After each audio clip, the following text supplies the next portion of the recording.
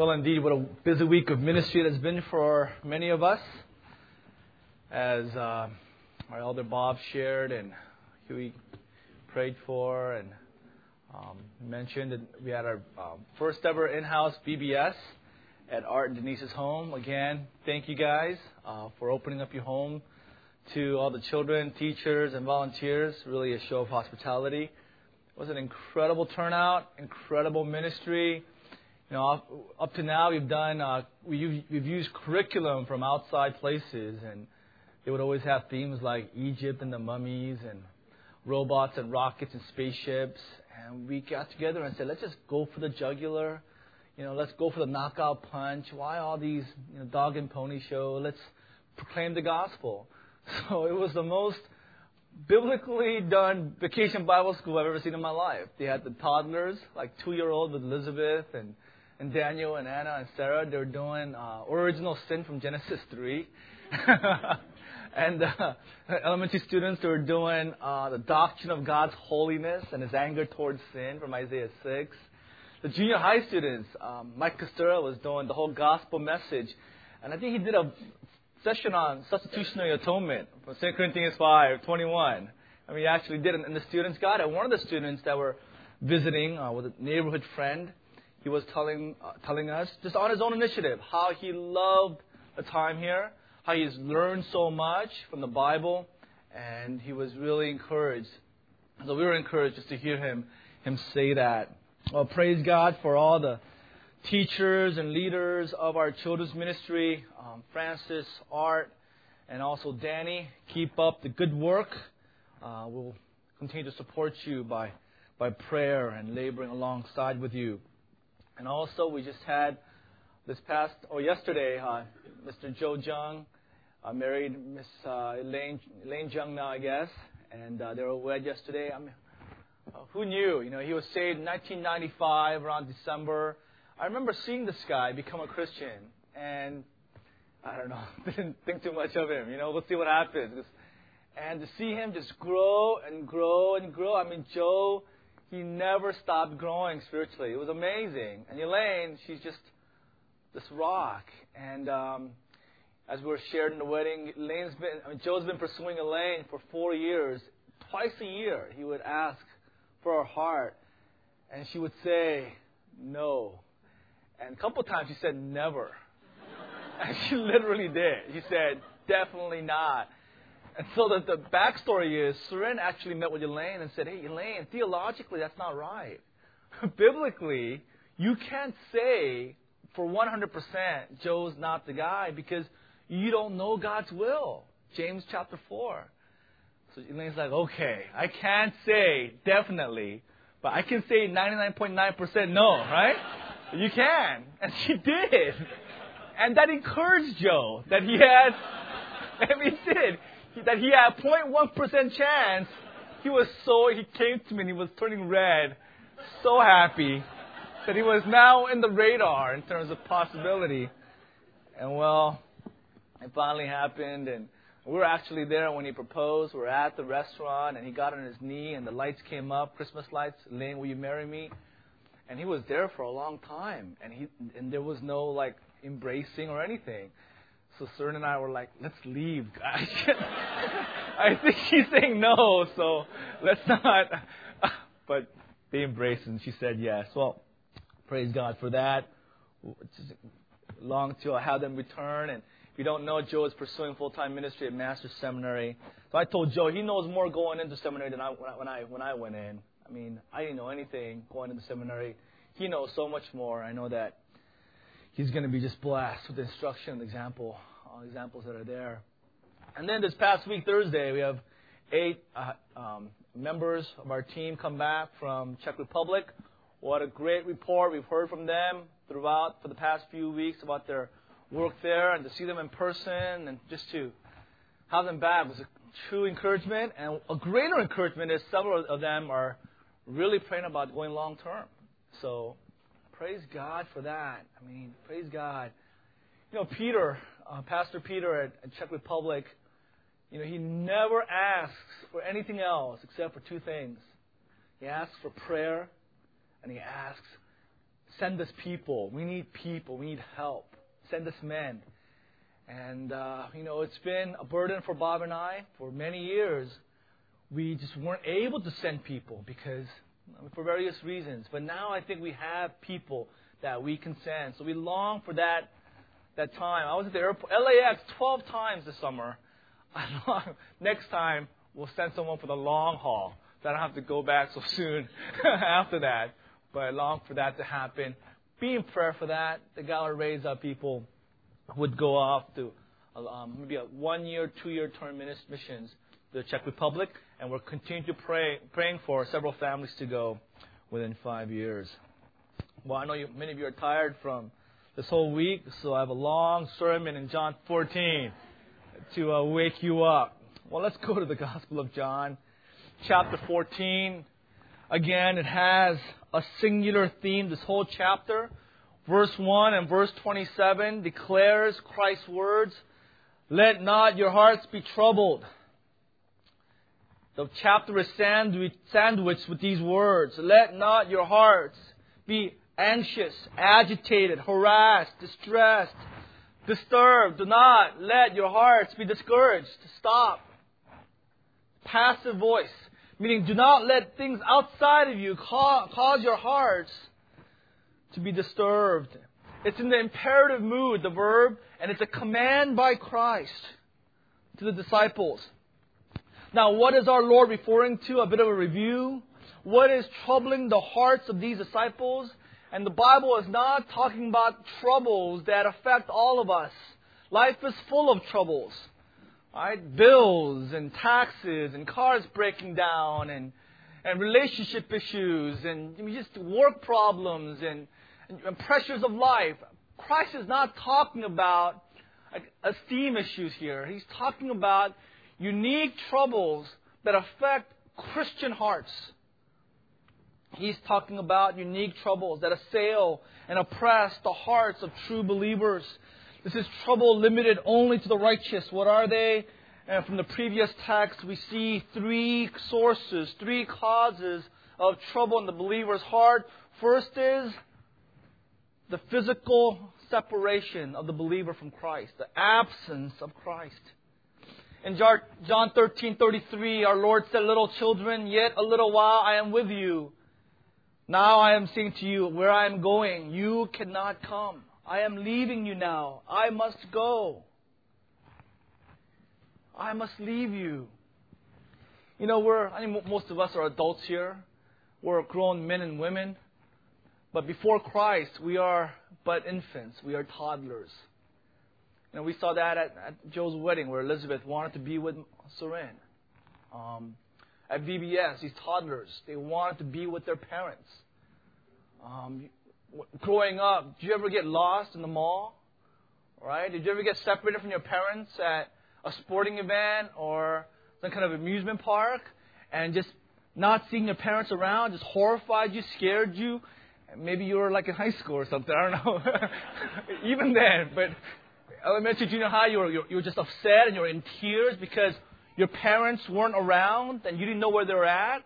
Well, we might be men, we might be grown women here now, but before Christ, we're still children. And we desire, we long for the physical presence of Christ. And here are these 11 strong men, and they were horrified, they were anxious, they were discouraged by the mere fact that Christ will be leaving them. And that's why Peter says, "Why can I follow you now? Why must you leave? Why must you go? Why can I be with you?" That is the longing of all true Christians. And that is why believers, we long for heaven. Why? Because the non-Christians long for heaven because they don't want to go through the earthly trials, the physical sufferings, the emotional turmoil of regular life. Christians, we long for heaven not because of those things. We long for heaven because we long for Jesus Christ. That's where Christ is. We want to go to heaven because that's where He is. If He was in hell, we want to go to hell. Wherever He is, we want to be with Him. That's why Paul said in Philippians 1, "I desire to depart and be with Christ." That is my longing. That is my heart cry. And when the disciples heard that Christ was leaving them, they were distraught. That was the first source of their discouragement. second cause of trouble was the failure of other believers. The failure of other believers. Notice again that John 13 and 14, there is no transition. It is a direct continuation, same dialogue, same room, same discourse. Our Lord had just predicted the leader of the disciples, Peter himself, would deny Him, betray Him 3 times. And I'm sure as the disciples heard this, they were horrified, they were shocked, caused them to doubt. Peter denied the Lord. It discourages believers when they hear that others are not walking in the Lord. It causes our hearts to literally sink. Failure, sin of other believers, seeing other believers stray away from Christ, seeing believers you believed in fall away, make decisions that make it clear that Christ is not their priority. Like Demas, they go into the world because they love the world. Christians see that, and it unbuckles our hearts and makes it loose, and we can't find our bearings at times because it is such a sad thing to see. This is one of the significant difficulties for those who are in ministry. We got 4 seminary guys. One's having fun right now at honeymoon, but 3 of you guys, let me speak to you. I mean, this is the discouragement of ministry. This is the occupational hazard of going into full-time ministry. Everything else pales into comparison of ministering to people and serving people, seeing them grow and having them fall away. It happens time and again.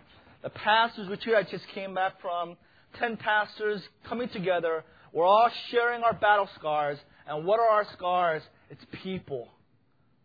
People that are no longer walking with Christ. They've fallen away. You know, that's why we're so encouraged by our missionaries. I mean, here's Peter Smith, 8th year in the mission field. I mean, 8 years. And where is the fruit? Where are these people? He has a laundry list of people who professed Christ and strayed away. Right? He has pictures upon pictures. He's got a roster full of people who showed initial faith in Christ, and now they're no longer in the church. But where are the faithful men and women at the Kladno Church? Likewise with Tim Coyle. Likewise with Pakistan at Kazakhstan. You know, that's why John said in 3 John 1:3, I have no greater joy than to hear that my children are walking the truth. This is the unique joy of believers. We're just happy. We just rejoice.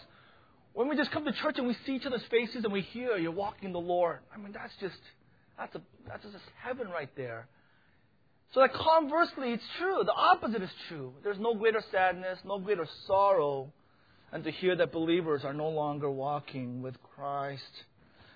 You know, oh, the heights of joy when we hear that believers are doing well, and oh, the valleys of despair when we hear of believers straying away from the Good Shepherd. At times, it is crippling. It is near paralyzing. First reason, second reason, the third reason for troubled hearts, and the greatest reason, is not just the physical absence of Christ. You add to that the failure of other believers. You add to that the greatest sorrow, greatest source of sorrow is our own failure. Our own failure as Christians. Our own sins, our own straying. I mean, can you imagine if you were Peter that night and you say, I will die with you. I love you. I promise this. I'm going to follow you if it means my life.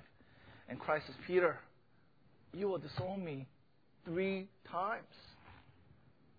And it actually happened. In Luke 22, Peter was in the courtyard of Pontius Pilate, and he saw Christ being beaten, whipped, mocked, spat at, crown of thorns.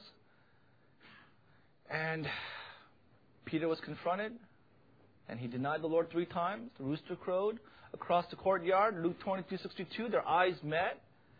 Christ looked at him to encourage him, and Peter went outside to weep bitterly. I mean, the sorrow that must have flooded Peter's heart that night.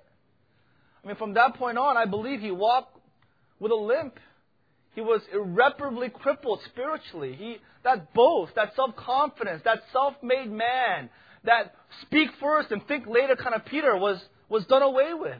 From that night on, he was different. His heart was broken because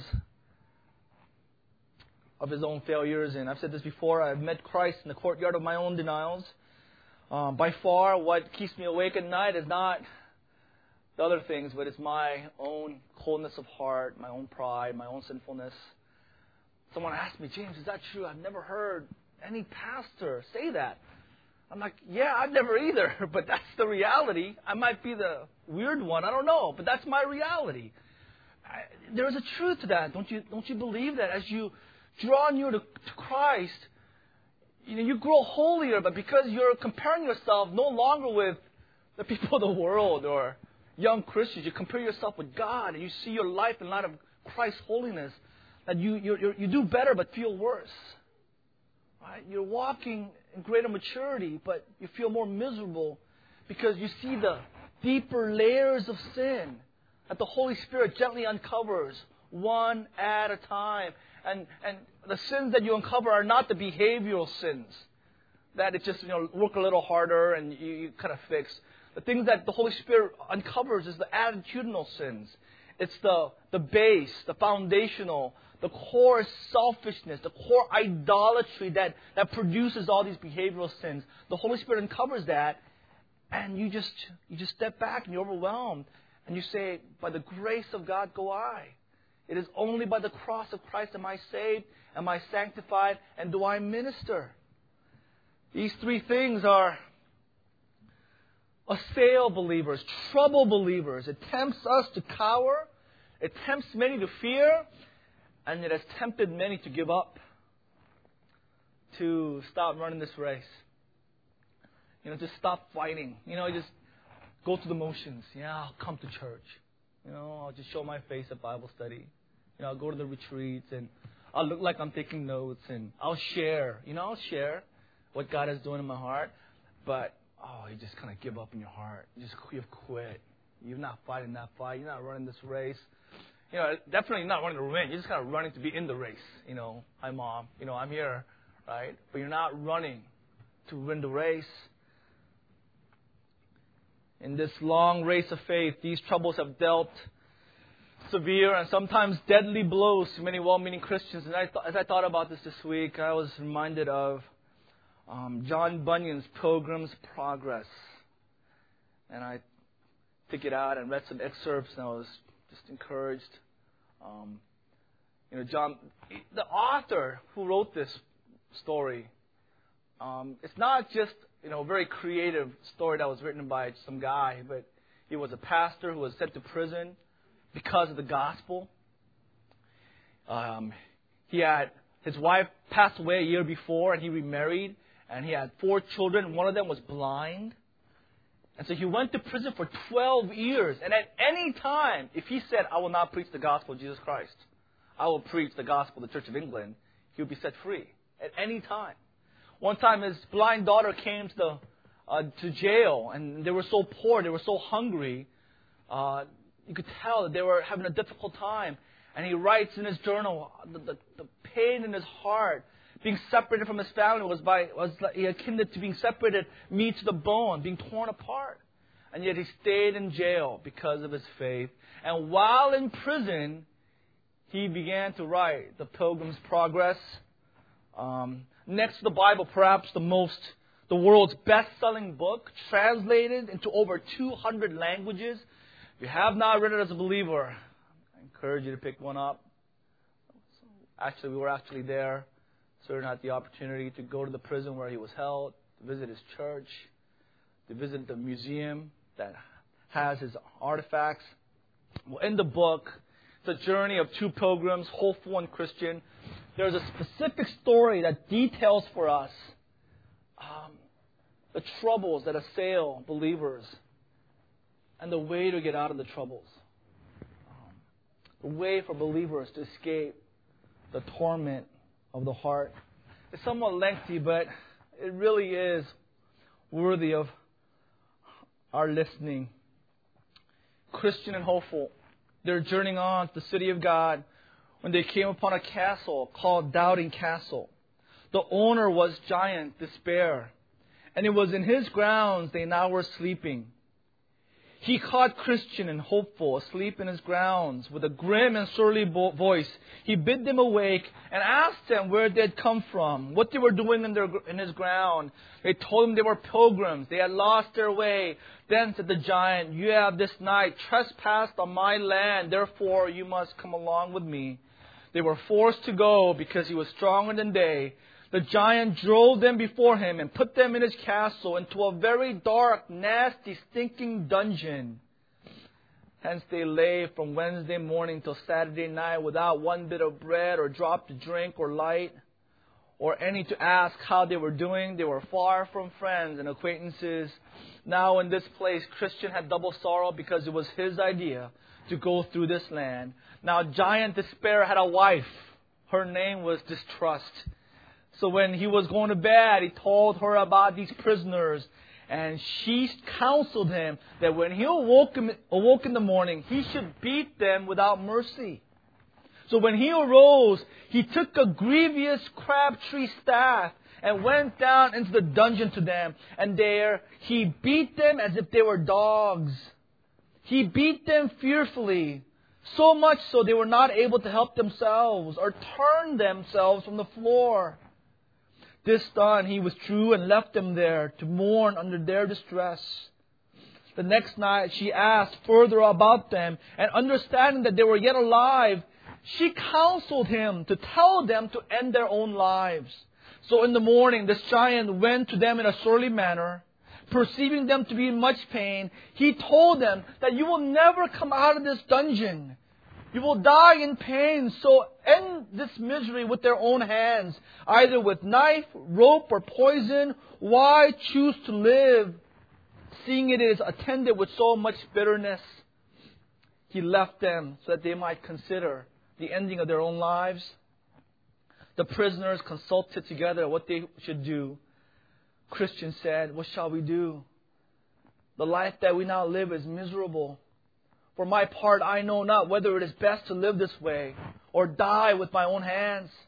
My soul chooses strangulation rather than life, and grave is more easy for me than this dungeon."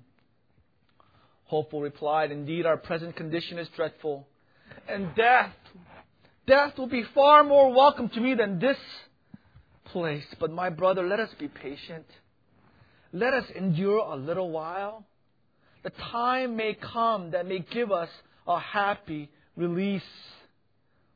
Well, towards the evening, the giant went down into the dungeon again. He found them alive, and he fell into a grievous rage, and he threatened them that if they did not commence with their ending of their own lives, it would have been better if they had never been born. And they trembled greatly. Well, on Saturday about midnight, Hopeful and Christian, they began to pray. And they continued in prayer till almost break of day. Now, a little before it was day, good Christian, one half amazed, broke out into this passionate speech. "What a fool am I, thus to lie in a stinking dungeon, when I may as well walk in liberty. I have a key called promise, that I am persuaded will open any lock in this doubting castle." Hopeful said, "That is good news, good brother. Take it out and let us try." Then Christian pulled it out of his bosom and began to try at the dungeon door, whose bolt, as he turned the key, gave back, and the door flew open with ease, and Christian and Hopeful both came out. Then he went to the outward door that leads into the castle yard, and with his key opened that door also. After he went to the iron gate, for that must be opened too. He thrust in the key, and he opened the gate, and they made out towards freedom, and thus they were safe. What a story, depicting, illustrating the reality of the Christian life. That when we are mired in our own castle of doubt, and we're imprisoned by Giant Despair and his wife, Distrust, and they're pummeling us and beating us and threatening us with all evil words, and we're at the point of giving up, oh, how we need to remember that we have a key. And that key is called promise. The promise of Christ. The promise of God. And that's what Christ does in John 14. Do not let your hearts be troubled. Here are 6 promises. 6 promises that offer you hope, offer you the cure, offer you escape. Let's go to the first promise. He says in verse 2, in my Father's house there are many rooms. And he says, if that was not true, would I say that? Jesus says, it is true. In my Father's house there are many rooms. And verse 3, I am going to prepare a place for you. That is the reason I am going. I will come again and will take you to myself, that where I am, you may also be. He says, I am going, but it's not a permanent separation. It's a temporary separation. Though your heart is breaking because we're separating, one day, disciples, one day to all Christians, there will be a joyful reunion. There will be. I will come back to take you to be with myself. He begins by saying, in my Father's house there are many rooms. What does he mean by that? Now, the Israelites, they lived a certain way. The father would have the main house. There'd be a patio area. And then his son would get married, and he would add a room to the house. And the new family would live right next door. When we went to Israel a few years ago, our bus driver had a similar makeup, except they built up instead of sideways. So we went to his house, right by Megiddo, actually. That's where Armageddon is going to take place. So we have barbecue at Armageddon, where the site of the last war. So his dad lives in the first floor. And then it took us to the second floor. That's where his older brother got married, and they built the second floor on top of the first floor. And then when he got married, they built the third floor. And it took us to the fourth floor. Younger brother's engaged, right? That's where the youngest brother is going to live. Well, likewise, in New Testament times, that's what they would do. They would add a room each time one of the sons got married. And they would surround the patio, and that was the Father's house. And Jesus says, in my Father's house, there are many rooms. There's room for you. There is a place for you. It's not exclusive only for me. I am going because there's room enough for you. And he says, I go, verse 3, to prepare a place for you. I am going ahead of you so that I might make necessary preparations for you. So that when you arrive, you would enjoy the full blessings of heaven and eternal life. And then the second part of verse 3b, I will come again, I will take you to myself, and there I am.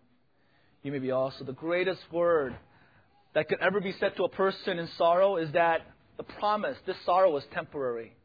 Right? Your suffering, it's not permanent, only for a little bit. And that's what Christ is saying. I will come again. And he says, I will take you to myself, that where I am, you may be also. He promises he will return. And that's what Paul says in 1 Thessalonians 4, that in the return of Christ, when we are taken up to heaven, he will not send Michael. He's not going to send Gabriel. He's not going to send Moses or Elijah to do his work.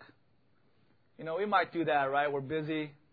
So we might not go to the airport, send my wife, right, in my stead, or send my friend. Christ says, I will come myself. You will see me face to face. This job is so important. You are so precious. I myself will come down from heaven, where I am sitting at the right hand of the throne of God. I'll leave that privileged position, and I'll come to take you so that you might be with me forever. Tells us how much he loves us. There is an illustration of this 2 chapters later. Turn with me to John 16:16. This illustration is for all of us. But it'll be uniquely powerful to about maybe 10, 12 people in this room. And those are moms, right? John 16. Let's start with 16. And then 20. A little while and you will see me no more. And again a little while and you will see me. Go down to verse 20. Truly, truly I say to you, you will weep and lament, but the world will rejoice. You will be sorrowful, but your sorrow will turn to joy. Now look at verse 16 again. In a little while you will see me no more. But then after a little while you will see me. He's not talking about the resurrection. He's talking about a second coming. Because later on he talks about that day when that there's permanent joy. And so he's telling the believers, he's telling us, just wait a little while. Endure a little longer. It's like a child says, Dad, I'm hungry. And you say, just wait a little bit. And even a child can say, oh, I could do that. Right? I can wait a little bit. I can't wait a few days, but I can wait a little longer. Wait a little bit and we'll get you food. That's what Christ is saying. It is really just a little bit. Hang in there. And he says, verse 20, truly, truly I say to you, you will weep and lament. You will be sorrowful because of these three reasons. At the same time, the world will rejoice. They will pour salt on your wound. While we are weeping, they will have a good time and they will mock at our sorrow. Where's Jesus?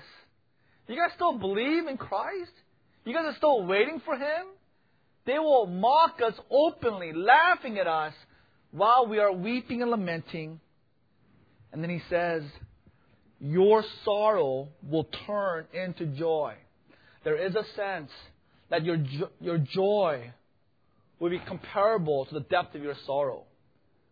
So if you had great sorrow on earth because of the absence of Christ, failure of other believers, you're bemoaning your own sins, you have great joy. If you had little sorrow, you have little joy. Because He will turn whatever sorrow you had, He will turn that amount into joy. He's going to do it. And then in verse 21, He gives the illustration. That's why I said there are 12, maybe 10 to 12 women here who will understand this illustration. Powerful for them. When a woman is giving birth, she has sorrow, right? Because her hour has come. And I was there and my wife gave birth to Elizabeth. But I can't really take any credit. I can't say I know what it's like to give birth. I was telling Seren, I'm here with you. We're doing this together. And she gave me that look. And I realized, well, you're doing it all. I'm here to help you, support you, and pray for you. I have newfound respect for moms after all you dads out there, dads to be, you understand. It's newfound respect for moms. Just the difficulty of labor and delivery. So Christ says, when a woman is giving birth, she has sorrow because of the pain, the increased pain of giving birth. Verse 21b, but when she has delivered the baby, she no longer remembers the anguish. Right? For joy that a human being has been born into the world, the sorrow and pain of the mother is completely washed out. When the baby is born, when you hold the child in your hands, it is gone because you're so overwhelmed with happiness, satisfaction, with joy of holding life, your own child in your hands. Moms will tell you that one of the greatest joys, if not the greatest joy, apart from knowing Christ, is the birth of her children. Jesus used this great example of human joy to illustrate how God will turn our sorrow to joy. Verse 22, likewise, you have sorrow now, but when I see you again, your hearts will rejoice. And that's the promise of joy. And that's the promise that we have, that all Christians have. But most Christians have forgotten. They're getting beaten, pummeled by giant despair and his wife distrust. And they've forgotten, wait a minute, I have this promise in my pocket. I can leave this place of despair. That's what Christ promises. You will see me again. And you will have joy. And he says, verse 22, and no one will take your joy from you. The permanence of joy. That this joy that Christ gives us at that time will be with us forever. In fact, not only permanently, it'll increase in growing measure. Gary talked about this, quoting Jonathan Edwards a few weeks ago. How as God in His infinity, He unveils His glory, and the believers, our joy is to see the glory of God. And because God is infinite, every moment there'll be a greater and greater revelation of God's beauty and glory and majesty. The believer's joy and satisfaction will increase onto eternity. We will never hit a peak where, okay, I was the peak of heaven. Here we go. Downhill from here. No, it'll peak forever as we see the glory of God in Christ. Well, turn with me to 2 Peter chapter 3. Last epistle that Peter wrote. Last chapter.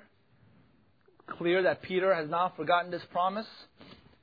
And we'll close with our just applications from Peter's second epistle. Chapter 3, verse 3. First of all, you must understand that in the last days, scoffers will come, scoffing and following their own evil desires. And they will say to you, where is this coming He promised? Ever since our fathers died, everything goes on, and ever since the beginning of creation, it's always been the same. Where is this return of Christ? These scoffers will say, either by speech or by their deeds, how they live their lives. They will waste their lives. They'll give their lives for immoral pleasures, temporal pleasures. They will follow after vain pursuits. And by their lives, they're saying Christ is not coming back. He is not a God of promise. He's not able to keep His promise. By their speech and their conduct, they will scoff at believers who hold on to this promise. Where is this coming? Verse 9, we must remember, the Lord is not slow in keeping His promise. He's not. As some understand slowness, He is being patient with you, not wanting anyone to perish, but everyone to come to repentance. Understand this, Peter says, the day of the Lord will come like a thief. The heavens will disappear with a roar. The elements will be destroyed by fire. And the earth and everything in it will be laid bare. That's the truth. Now here's the application of verse 11. Since everything will be destroyed in this way, what kind of people ought you to be? Peter's asking us a question. Since everything in this world is going to be destroyed, how should we then live?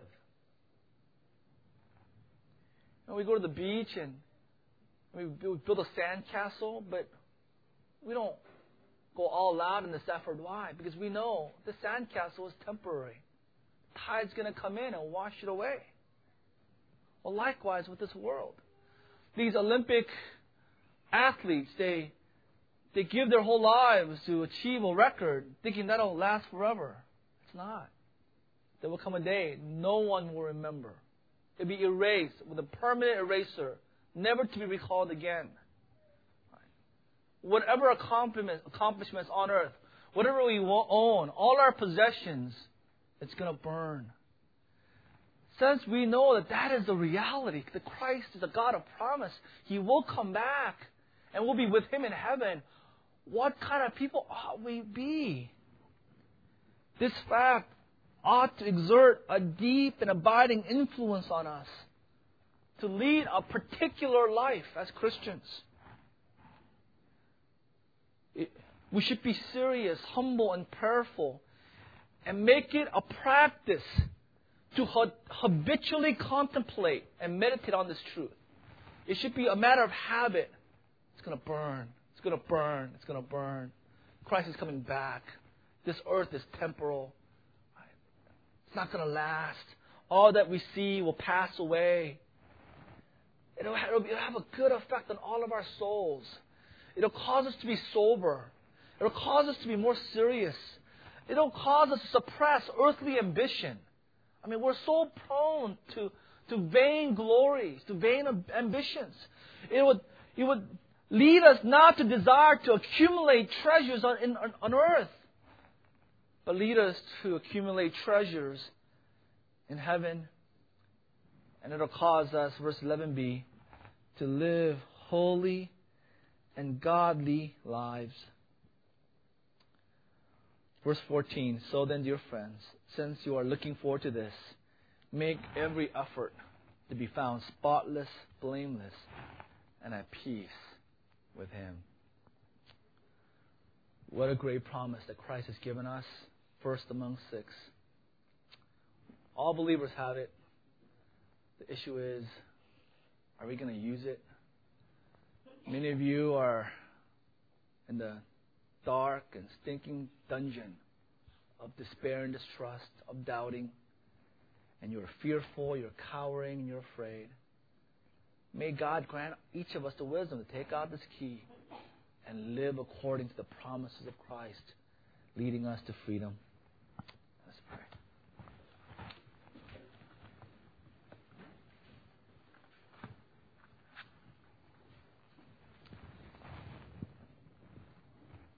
Oh Lord, what joy there is in studying the Bible.